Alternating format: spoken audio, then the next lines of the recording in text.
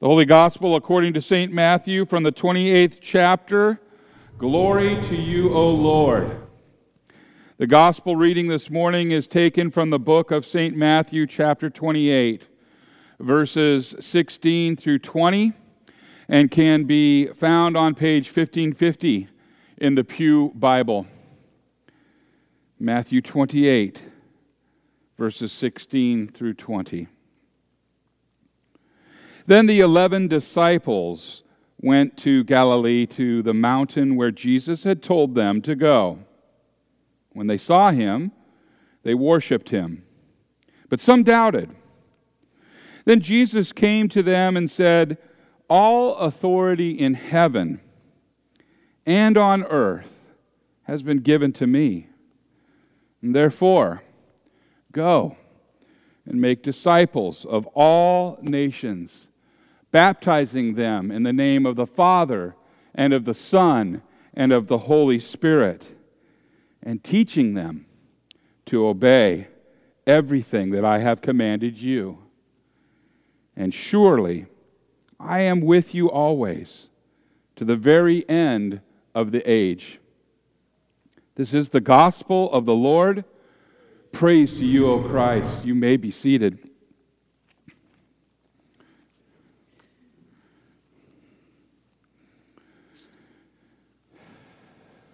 Will you pray with me? May the words of my mouth and the meditation of all of our hearts be acceptable in thy sight, O Lord, our rock and our Redeemer. Amen. In the name of Jesus, because nothing good comes from any other source. Amen? All right. This season that we find ourselves in is particularly difficult to preach or proclaim on. You wouldn't think it would be that way, but I found it hard to do, not knowing what direction to take this in such a way that there is a message, that the gospel is delivered, and that I don't offend anybody. And then I had a word, and the word was not out loud from the Lord. It came from another brother who was in ministry. He said, "Don't worry about offending people. You do that without even trying." Forgive me. Forgive me. This is adapted from a devotional by Chad Bird, and it is regarding the season that we are in. It is best titled, "What Do We Do?" Because that's a question that I get asked, as I'd mentioned earlier in our service. What do we do, Pastor? And you know what? That question has been answered by the world and by people that think they know what this is all about. And it's been answered, but not particularly well. Because it is prefaced with, "I think." And what has your pastor always said? If ever I say, "I think," what are you supposed to do? Run. Not what I think, but what does the Word of God say? So here we go.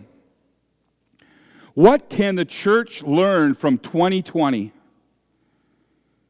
Do we learn that injustice is pervasive in our world? No. We knew that. Do we learn that the innocent suffer violence? Nope. That shouldn't be news. Do we learn that the world is wasting away? Again, no. That shouldn't be a surprise to you or me. Do we learn that evil cuts through the heart of us all? No, that shouldn't be a surprise either. We knew all of those things already. In all of human history, in today's reading from Genesis chapter 1, verses 1 through Genesis 2, verse 4, the creation story was laid out. And God, the creator of heaven and earth, he reveals his world. He speaks it into existence. His handiwork is out there for all to see. And our Father who is in heaven says, well, He declares it's good. It's good.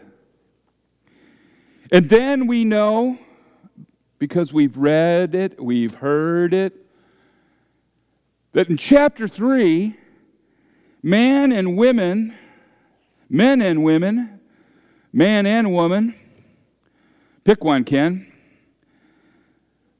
We messed the whole thing up.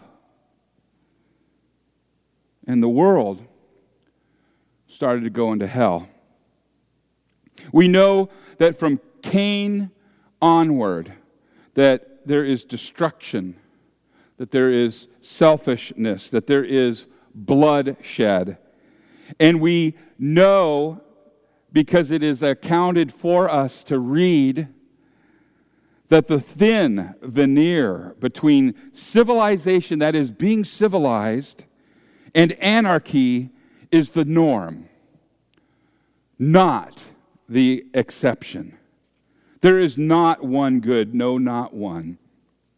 In days such as these, as in today, it's far too easy to slip into the mob mentality of the world that likes to think that there are some good people and there are other people that are very bad, very bad. That if we could just pass enough laws, then all would be well. We've heard that before, right? It was 10 commandments. If we could just pass a few more, everything would be well. In fact, if we had enough laws, then justice, vigilante or legal justice, would be the solution to all of our problems. We have somebody watching what you do on every corner, reporting you in, maybe imprisoning you. Boy, that will take care of things, right? No. What can the church learn from 2020? Well, here's one thing. You ready to be offended? One thing we can learn as a church is that we are of no use to this world if all we do. We are no use to this world if all we do is ape the world's rhetoric. If we imitate, rack them up in the other alley. If we ape the actions, the antics that we see, we must not mirror the hate, the fear.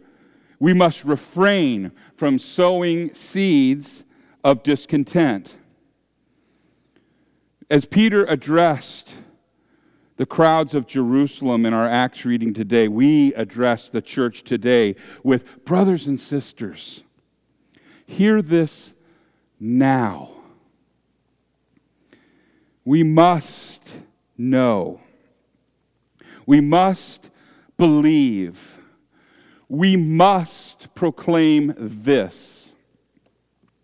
That the problem that we have today that we see, the problem is sin, not skin.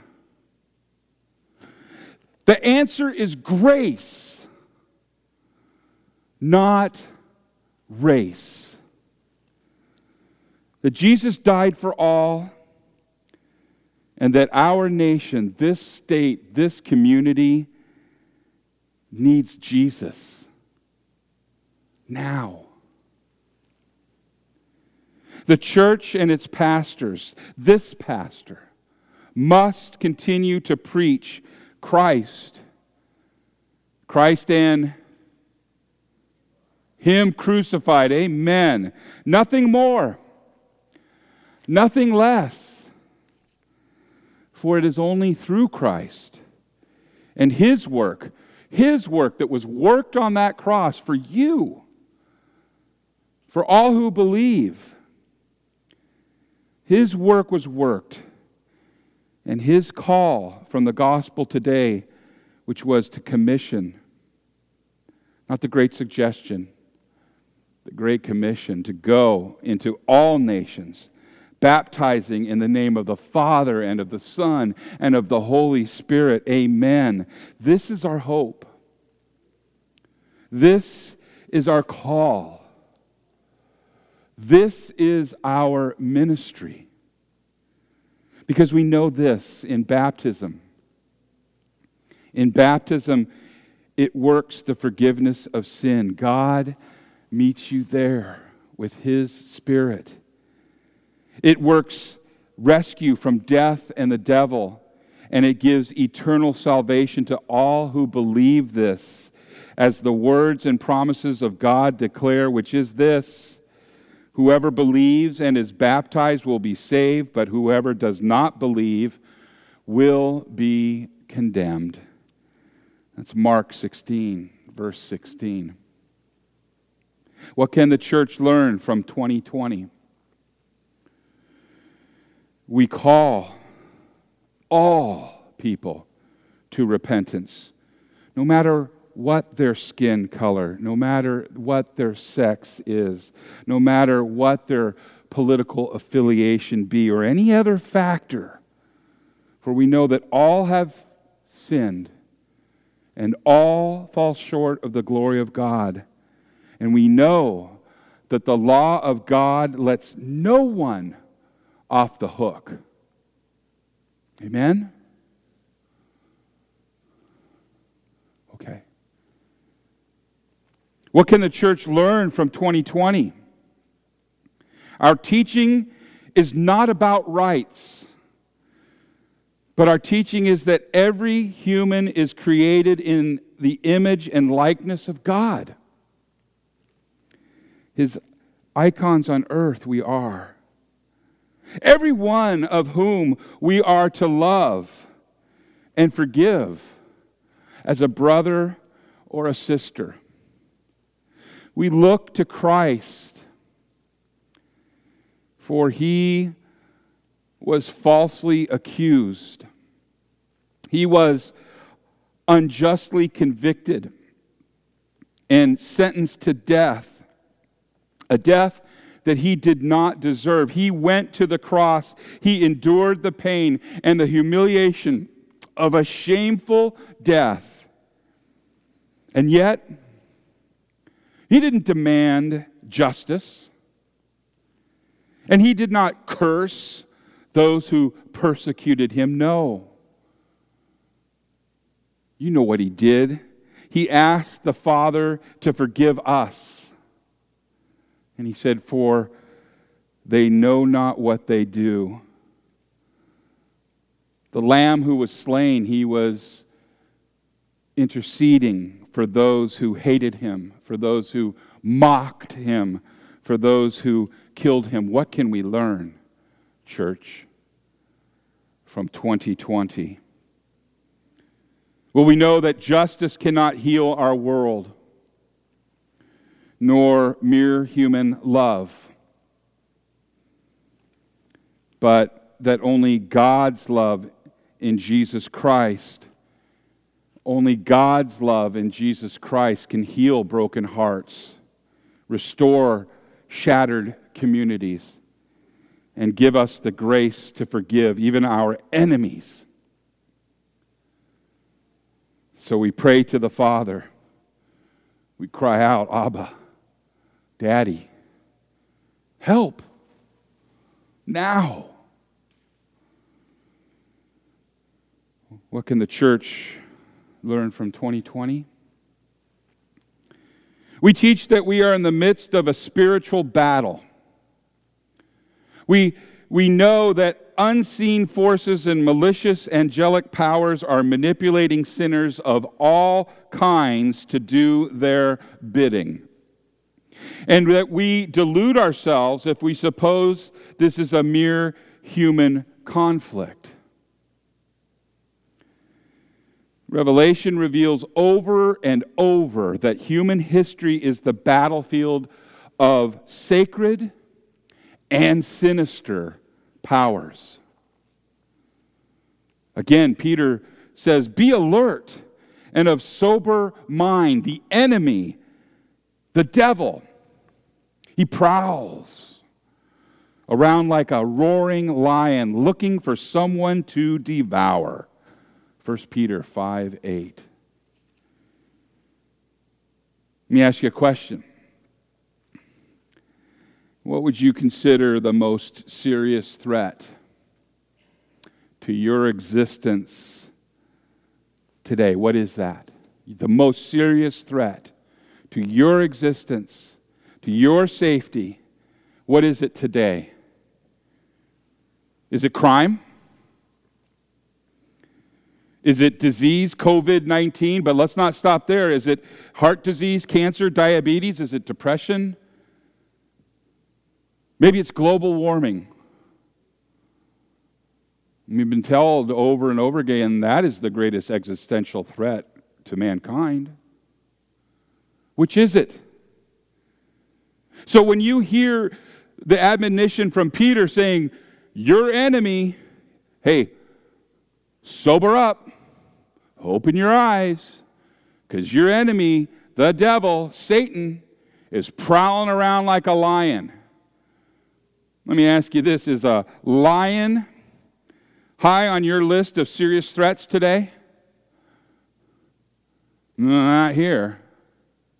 I mean, I suppose, well, if we could find a lion, I guess we could go to the zoo. We could jump over the fence and swim across the water and go pet that big old kitty. Or perhaps we could strap on some T-bone steaks, around our belts and go for a walk in the trails along Saddleback Mountain. They got a bunch of big cats there right now, I'm hearing. But none of us are that foolish. Because there might be a lion there. There might be a consequence. So we pay attention and we are leery, at least of that, when we're at the zoo or walking on trails. It is our nature to focus on physical adversaries. And Holy Scripture, like what Peter's caution just mentioned here, reminds us is that we have a spiritual enemy. We have a spiritual enemy who has sinister intents for us and the ones we love. We talked about this yesterday in our men's group. You guys are going, wow, Pastor, you took that right out of Portals of Prayer, didn't you?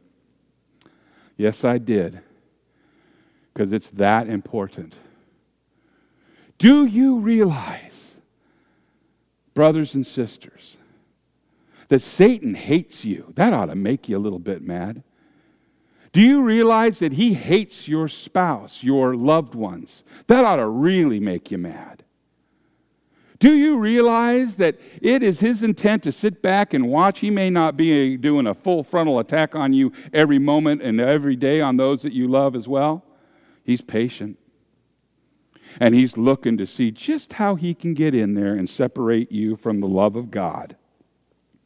Boy, I tell you what, gun sales are through the roof right now. Have you heard that? And bullets and all that stuff?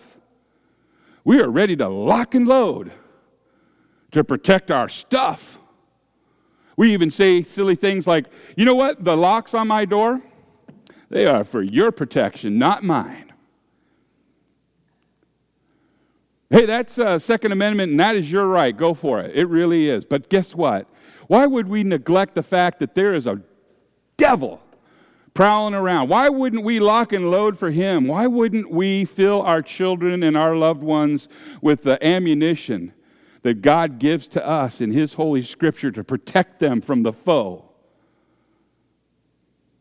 Maybe it's easier to go buy a Kimber Ultra Carry 2 45 ACP than it is to have a conversation with my son or daughter-in-law. I don't have one yet, I'm just projecting, or my neighbor, or my family. Maybe it's easier just to go down and buy that brand new weapon than it is to say, hey, I need to talk to you about the Word of God, and I am by no means an expert, but I am his child. Can we talk? That's what I'm getting at, you guys. That's what I'm getting at. And we should be praying that our children don't fall into false beliefs, that they don't fall into despair or other great shame and vice. The sixth petition of the Lord's Prayer says, "And lead us not unto temptation, but deliver us from evil." We need to fervently ask our Father at the morning and at evening and at all times to grant that the evil one may have no power over me. That was Luther's morning and evening prayer, part of it. Abba, help, save me. Grant that the evil one may have no power over me, morning and evening and in between. And how grateful can we be that our Heavenly Father has answered those prayers through His Son, by sending His Son, who conquered that adversary, that lion. He conquered him with these words, His words. It's always His word. And His words were, "It is written," when Satan is poking at Him, that man does not live on bread alone, but on every word of God. It is finished, He said. His words powerful. He didn't say it's kind of finished but you're going to have to do good works and be real nice. No, He didn't say that. He said it is finished. And He gave His soul up. Thanks be to God that the spiritual prince of darkness and the king of the jungle is no match for the Prince of Peace, who is the King of kings, the Lord of lords. Last time, what can the church learn in 2020? The church will proclaim boldly and unendingly that over the chaos of this world there still reigns the King of Kings, Jesus the resurrected, before whom every knee will eventually bow. And His kingdom is an everlasting kingdom. And into that kingdom He calls us all to find forgiveness, to find life, and to find a peace that surpasses all understanding. Jesus said, "My Father is always working on and through people just like you." So, in conclusion, best part of the sermon. So, in conclusion, 2020 is a great year for the church to be the church. In the name of Jesus, amen.